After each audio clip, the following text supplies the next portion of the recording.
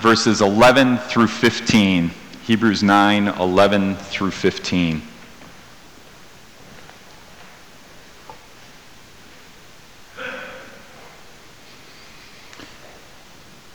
Hear the word of the Lord. But when Christ came as high priest of the good things that are now already here, he went through the greater and more perfect tabernacle that is not made with human hands. That is to say, it is not a part of this creation. He did not enter by means of the blood of goats and calves, but he entered the most holy place once for all by his own blood, thus obtaining eternal redemption.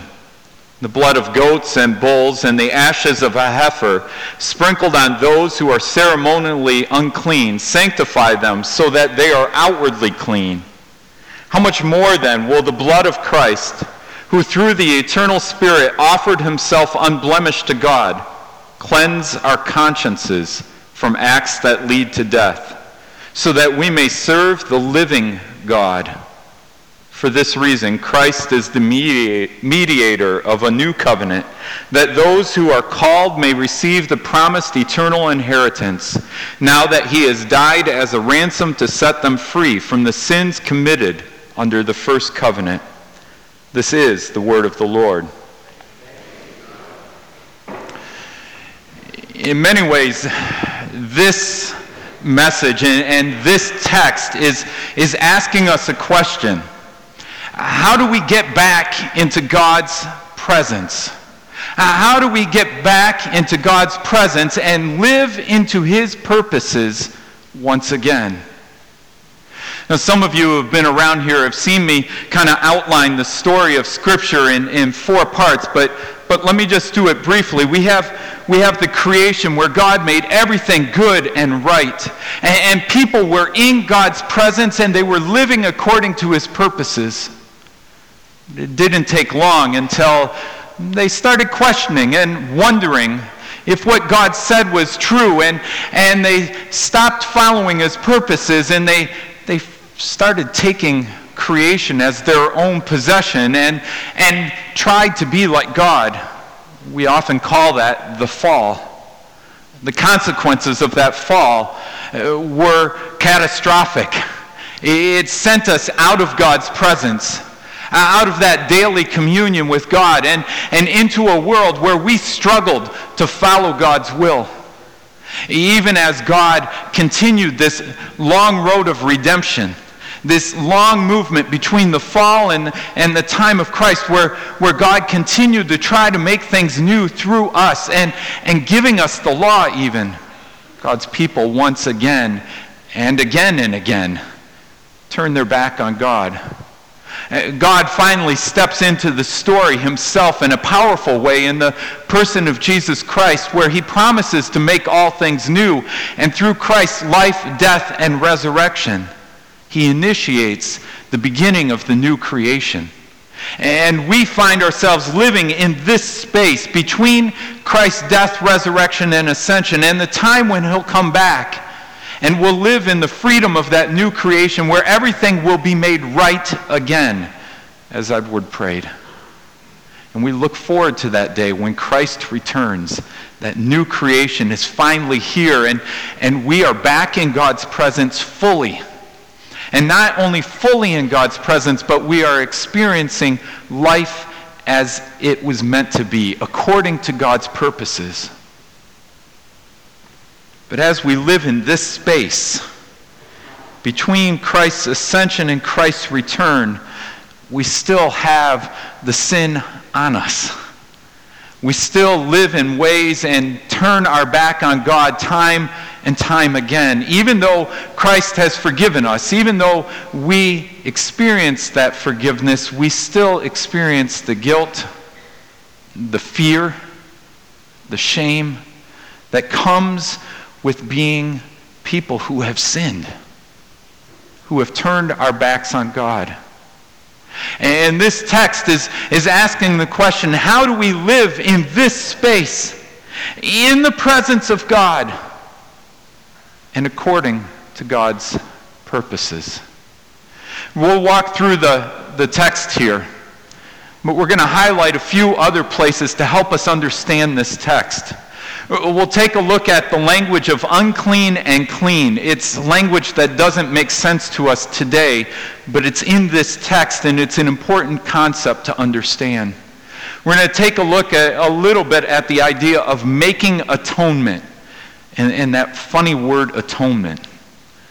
And then we'll talk about eternal redemption and eternal inheritance, those words that come up in this text, and we'll end with this return to the presence and purposes of God. Numbers 19 is one of the passages that really highlights the idea of unclean and clean.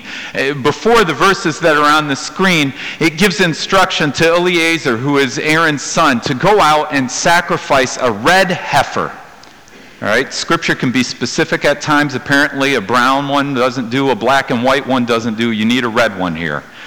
And this red heifer, you're supposed to take it and sacrifice it and gut it, which was part of it. It was a bloody mess. Literally bloody mess when they sacrificed these things. He's supposed to kill the heifer in front of everybody, take out all the parts, and then take the bones and the hide and everything to a place outside of the camp. And if you remember last week, when we talked about the wilderness and the space outside of the camp, it was a space of death. It was a space of saying you have been removed from God's presence. And so this heifer, its body and pieces are brought outside of the camp, and it's brought out there to a place that is still ceremonially clean, which means they had to do some cleansing of it first, and they burn everything on this wood fire. And they burn it there, and then the ashes are taken, and they take, along with the ashes, they pour some water on it and some hyssop and a few other things, and they make this mixture that they're supposed to take back into the camp. But the priest, when he does all this, has to go through a whole washing and cleansing before he can re-enter the camp. And in fact, he has to stay outside the camp until evening. Evening, remember, is the start of the new day. He's removed from God's presence for the whole day with the sins of God's people. He's allowed to re-enter in evening. And there's another person who has to come with and help clean up all of this stuff. And that person too is unclean until evening, at which time they can re-enter. And then you get to this, and this is now, what do you do with all these ashes? What do you do with all these ashes? What's their purpose? And it says this: for the unclean person, put some ashes from the burnt purification offering into a jar and pour fresh water over them. Then a man who is ceremonially clean is to take some hyssop, dip it in the water, and sprinkle the tent and all the furnishings and the people who were there. He must also sprinkle anyone who has touched a human bone or a grave, or anyone who has been killed, or anyone who has died a natural death. You suddenly see they've gone from sin to death. And not just death, but anyone who's been in the vicinity of death is caught up in this uncleanness and needs to be cleansed somehow. Couple remarks on this. One, unclean means you are unacceptable to be in God's presence, and you are unacceptable for God's purposes. Think back to the garden a minute. Just what we talked about, this creation story.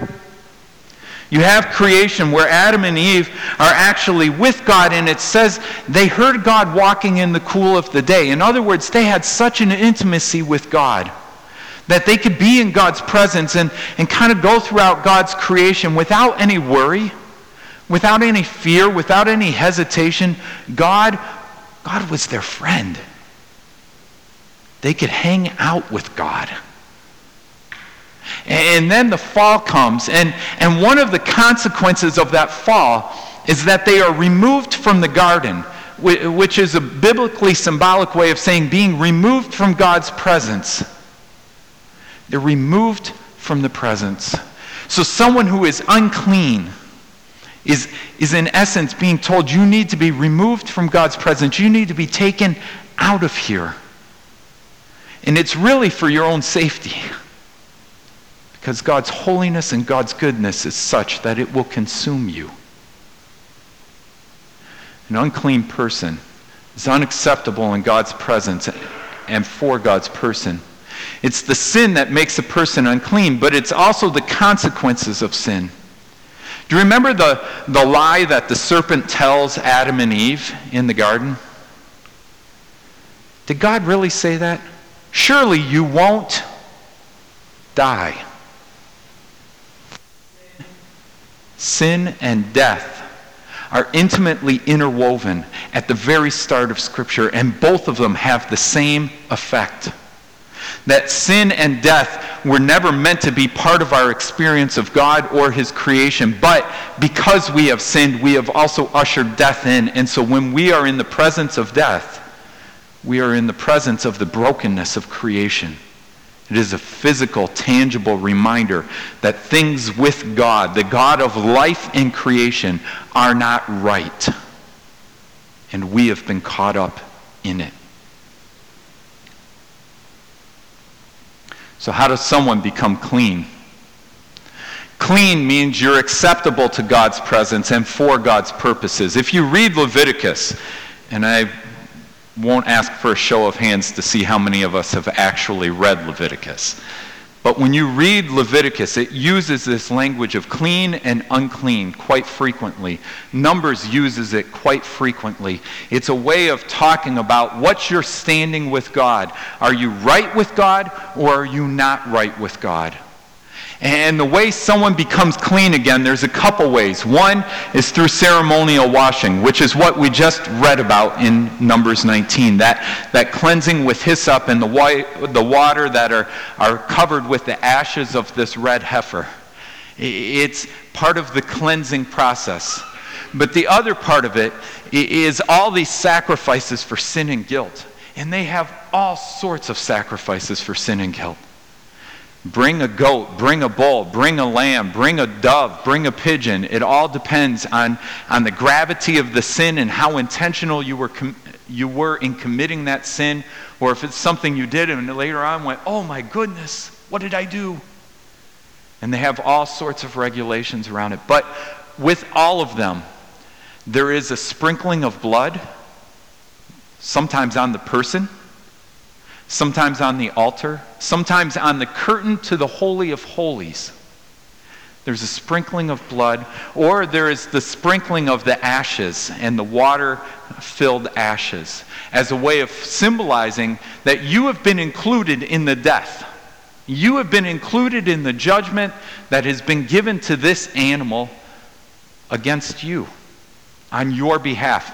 Sometimes we use a fancier theological title to call it substitutionary atonement. It's a big theological title, which means something has died in your place.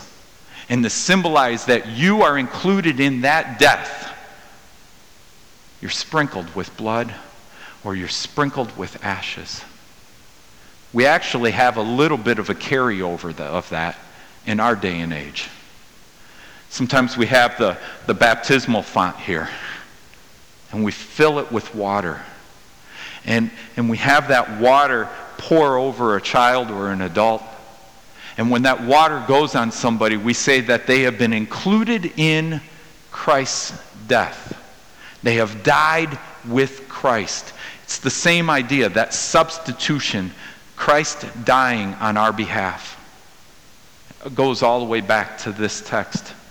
But it's that death and our inclusion in that death that allows for new life, or allows us to be brought back into God's presence and to live once again for God's purposes.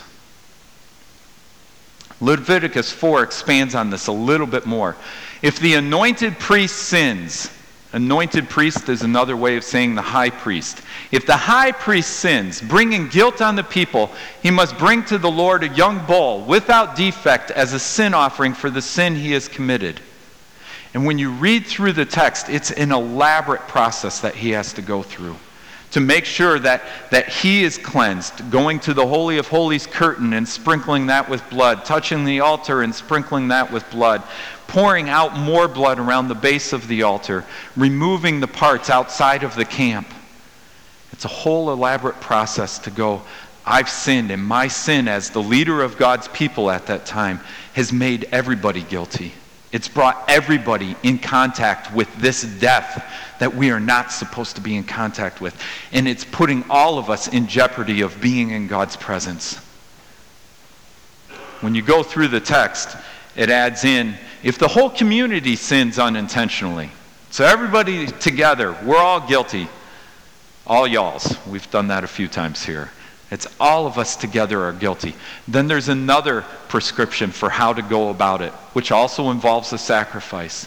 When a leader, which meant kind of a leader of a family clan, they had 12 tribes. If one of the leaders of a tribe sins, there's another prescription for how to go through this. Or if any member of the community, and they add in another layer. They were very clear that there were all sorts of ways that we could become guilty of sin and be pushed out of God's presence or in danger of being removed from God's presence. And in order to stay in God's presence, something had to die. There needed to be an experience of death. And so there was. Each of these situations included some variation of this sentence as a way of talking about it. In this way, once they've done all the sacrifices, once the animals have been sacrificed, the blood's been distributed and sprinkled the way it's supposed to be, the priest will make atonement for the sin they have committed, and they will be forgiven. Atonement and forgiveness. Atonement is essentially this. It's the restoration of relationship between God and people through the removal of sin and its consequences. So it's saying that the death is brought outside of the camp. The sins are brought outside of the camp. The brokenness in your relationship between you and God is removed from God's presence so that you can stay in God's presence and continue to live as God's people. It's a whole lot, isn't it? It's a lot of heavy teaching that we normally don't do on a Sunday morning. Part of the reason for spending so much time in it is to understand the depth of the brokenness that happens between us and God when we sin. Admit it myself, sometimes I don't even like using the word sin. I prefer, God and I aren't right now. There's a little bit of a disagreement between God and me. I did something I probably shouldn't have. Mea culpa, okay. And we have a way culturally of diminishing the impact of our sin. Saying it's not really that bad. I did more good this week than I did wrong. I'm okay. I'm okay with God. Things are all right. Don't worry about it. And we tend to slough off the significance of our sin and how damaging it is to our relationship with God, to our relationship with other people, to our relationship with creation itself. From the very beginning of God's story, when sin occurs, death follows on its heels. If you read carefully in the Genesis 3 account where that first sin occurs, right after it, it says, God made clothing for Adam and Eve out of animal skins. In order for their sin to be covered, animals had to die right away. There was death. We typically don't think about that when we sin, do we?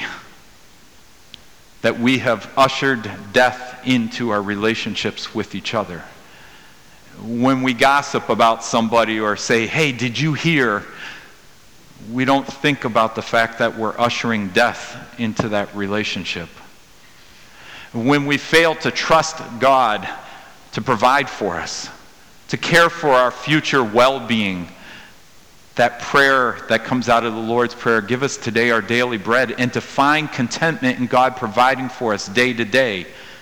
When we fail to trust God, we're ushering death into our relationship between us and God. I may dress up as the Grim Reaper on a Halloween some year. But the reality is our sin whether it's to God, whether it's in our hearts or our minds, whether it's in our conversations or actually in our actions, is ushering death into creation. And the only way that we escape that death is through Christ's death and resurrection on our behalf. 2 verses in this passage help us to understand what's happening here and how Christ's death is different than all the Old Testament sacrifices. In fact, all the Old Testament sacrifices were pointing towards the time when Christ would come.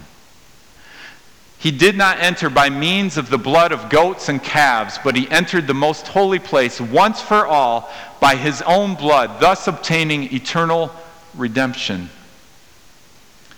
He did not enter by means of blood and goats and calves. He didn't have to go through the same process everyone else did to stand in God's presence and to carry out God's purposes, because he was right with God. He was without sin. 2 Corinthians 5, when it's talking about the ministry of reconciliation that God gives to us, says that Christ became sin for us, even though he was without sin. He took on the sin. He took on all the consequences of our sin on himself.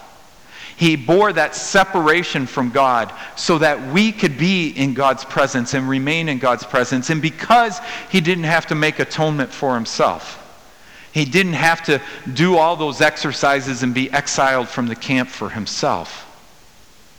He was able to do so not just once, but once for all. It talks about an eternal redemption and an eternal inheritance. These things that Christ did in his death by becoming that atonement sacrifice for us made it so that we could be in God's presence not just until we sin again, but even when we sin again, that we could remain in God's presence because Christ's forgiveness, Christ's death has already covered us. He has already forgiven us. He has already made us whole. For the sin we will do 5 minutes after the service has ended, for the sin we will do in a week, for the sin we will do 10 years from now, or if Lord willing and we live to be 97 years old, for the sin we will commit when we're 97 on the day we're about to die. Christ's death, his atoning sacrifice has already forgiven us, has already made us right with God. Because of Jesus Christ's death, our forgiveness and reconciliation with God are no longer temporary or situational. It no longer depends on us being able to make sure we do everything perfectly. Our standing with God, our ability to be in God's presence is no longer stuck on our ability to keep God's laws. Instead, it's rooted in God's grace in Jesus Christ. Not only this, but it returns us to the presence of God by giving us a clear conscience. There's part of the Dutch Reformed tradition that the Christian Reformed Church comes out of. Part of that Dutch Reformed tradition actively taught that you don't take communion until you are on your deathbed. You don't take communion until you are on your deathbed because you want to make sure that you are perfectly right with God and you know you can't do it on your end and you receive it as a bit of grace right at the end. But your whole life you live with such a guilty conscience that you are painfully aware that you are a sinner. And so they would have the communion table set up. And only the oldest and elderly members, the ones who were seen as upstanding members of the community, would dare to come forward to take that communion. The rest of them would just pass the plate along, being aware of their sin. The conscience was guilty. And yet, what the good news of this text is that even when we have sinned, we're able to come before God with a clear conscience and say, Lord, forgive me. I'm coming before you with confidence, not because of what I've done, but recognizing what I've done. I'm still coming before you to receive your grace because you are compassionate. You are forgiving. And in Jesus Christ, I know you have made me right with God. I come with a clear conscience, not because of me, but because of you and your love and your sacrifice in Jesus Christ. What gets me in this passage is it's not only he cleanses us from our conscience, but he ushers us into serving God again. There's two words in the New Testament that are used for serve. One is diakonia. It's where we get deacons from. It's the hands-on, waiting on tables, meeting the physical needs of others. The other is the one that lies behind this. And the idea here is priestly service. It's used most often in the New Testament to describe worship. And in fact, in quite a few places, that's how it's translated. Your worship before God. But in this text, it talks about so that we may serve the living God, so that we may become priests in God's presence, so that we may live as a priest does before God with clear conscience, with joyful service, mediating to others the grace of Christ that has been mediated to us by Christ. Priestly service. Not only can we come before God with a clear conscience, but we can actually live now in God's presence, carrying out God's purposes because of Christ's death and resurrection. We are ushered back into that place we had at the beginning, where Adam and Eve were in the garden.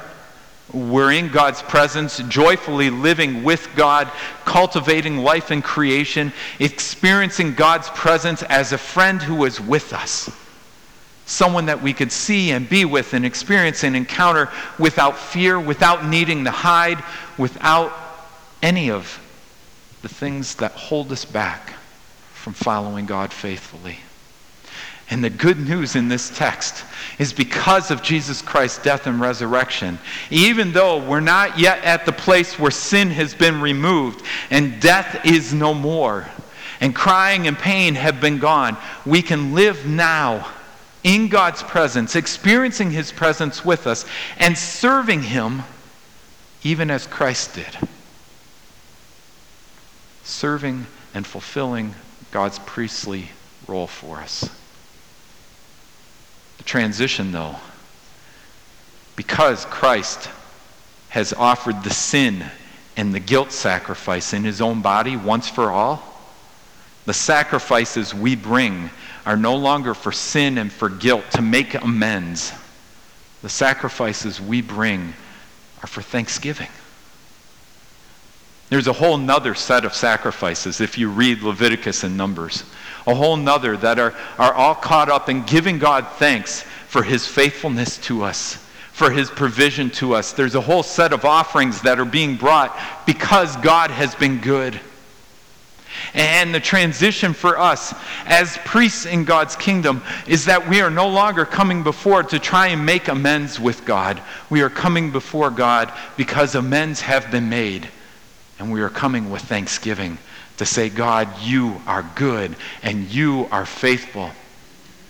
And we live lives of ongoing sacrifice with thanksgiving. Romans 12 perhaps states this in a way that's familiar to us. Therefore, I urge you, brothers and sisters, in view of God's mercy. And right before this, the therefore refers to this whole story that's told of God's grace being extended to Jews and Gentiles in Jesus Christ. And it's a mystery that God is reconciling all things to himself in Christ. Therefore, I urge you, brothers and sisters, in view of God's mercy, to offer your bodies as a living sacrifice, holy and pleasing to God. This is your true and proper worship. Back to that same idea. This is how we live in God's presence. As priests in his kingdom, this is how we live day to day. It is as an act of worship, of thanksgiving to God, saying, Lord, thank you that you have taken my sin away. Thank you that you removed sin's consequences and that you are making all things right and new again. Thank you that you allow me to live in your presence and to live for your purposes once again. You are good. and our lives become an act of worship. Not just a gathering here on Sunday morning, but a whole way of living in thanksgiving. You might say, so how do we do this? Where do we start? Honestly, quite often, I personally default to a passage in James. Look after the widows and orphans. I find one tangible thing that I can say, my thanksgiving is going to pour out in this direction. Some of us may have other passages that resonate in our hearts, that we say, I'm going to live this way. This is the passage that kind of grabs hold of me. This is how I'm going to live, my sense of calling and purpose. Historically, however, the church has answered this question this way. Where do we start? We start with the Ten Commandments. Not as a thing that guilts us, not as a thing that condemns us or judges us, but the Ten Commandments as a way of living with thanksgiving in God's presence and for God's purposes. Earlier in January, we prayed a prayer here of thanksgiving. And we used the Ten Commandments to shape that prayer of thanksgiving, inviting us through that prayer to give thanks to God and to live responsively to God's goodness. And we're going to close this message with that same prayer again.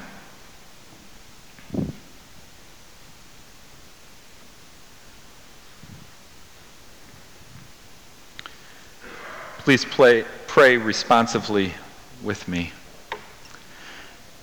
And God spoke all these words. I am the Lord your God, who brought you out of Egypt, who brought you out of the land of slavery. You shall have no other gods before me.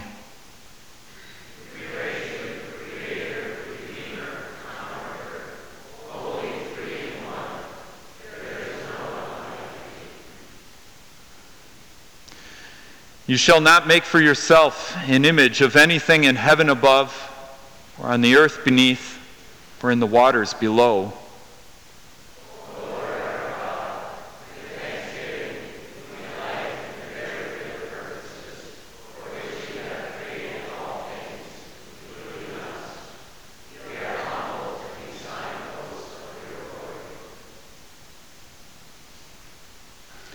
You shall not misuse the name of the Lord your God, for the Lord will not hold anyone guiltless who misuses his name.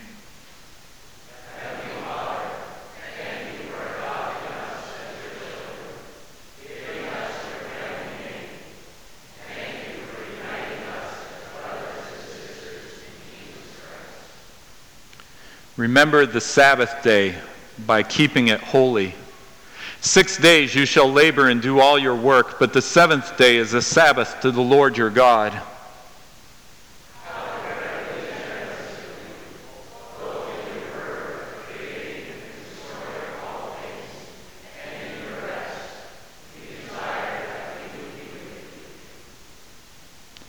Honor your father and your mother, so that you may live long in the land the Lord your God is giving you.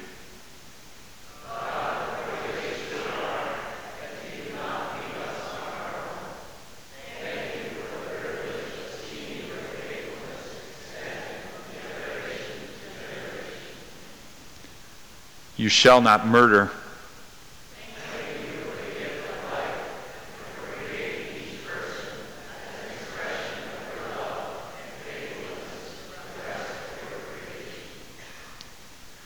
You shall not commit adultery.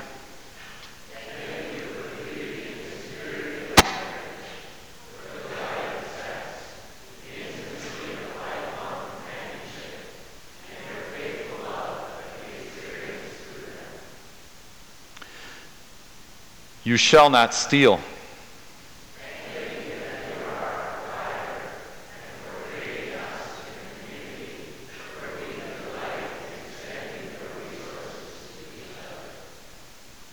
You shall not give false testimony against your neighbor.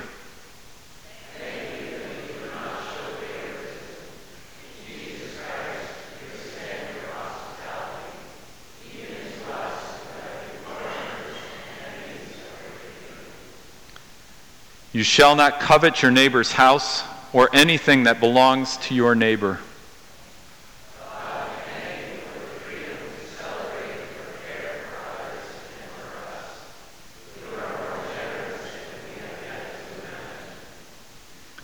All this we pray for the glory of the one true God, Father, Son, and Holy Spirit, the full unity of God's people, and the flourishing of God's kingdom. Amen.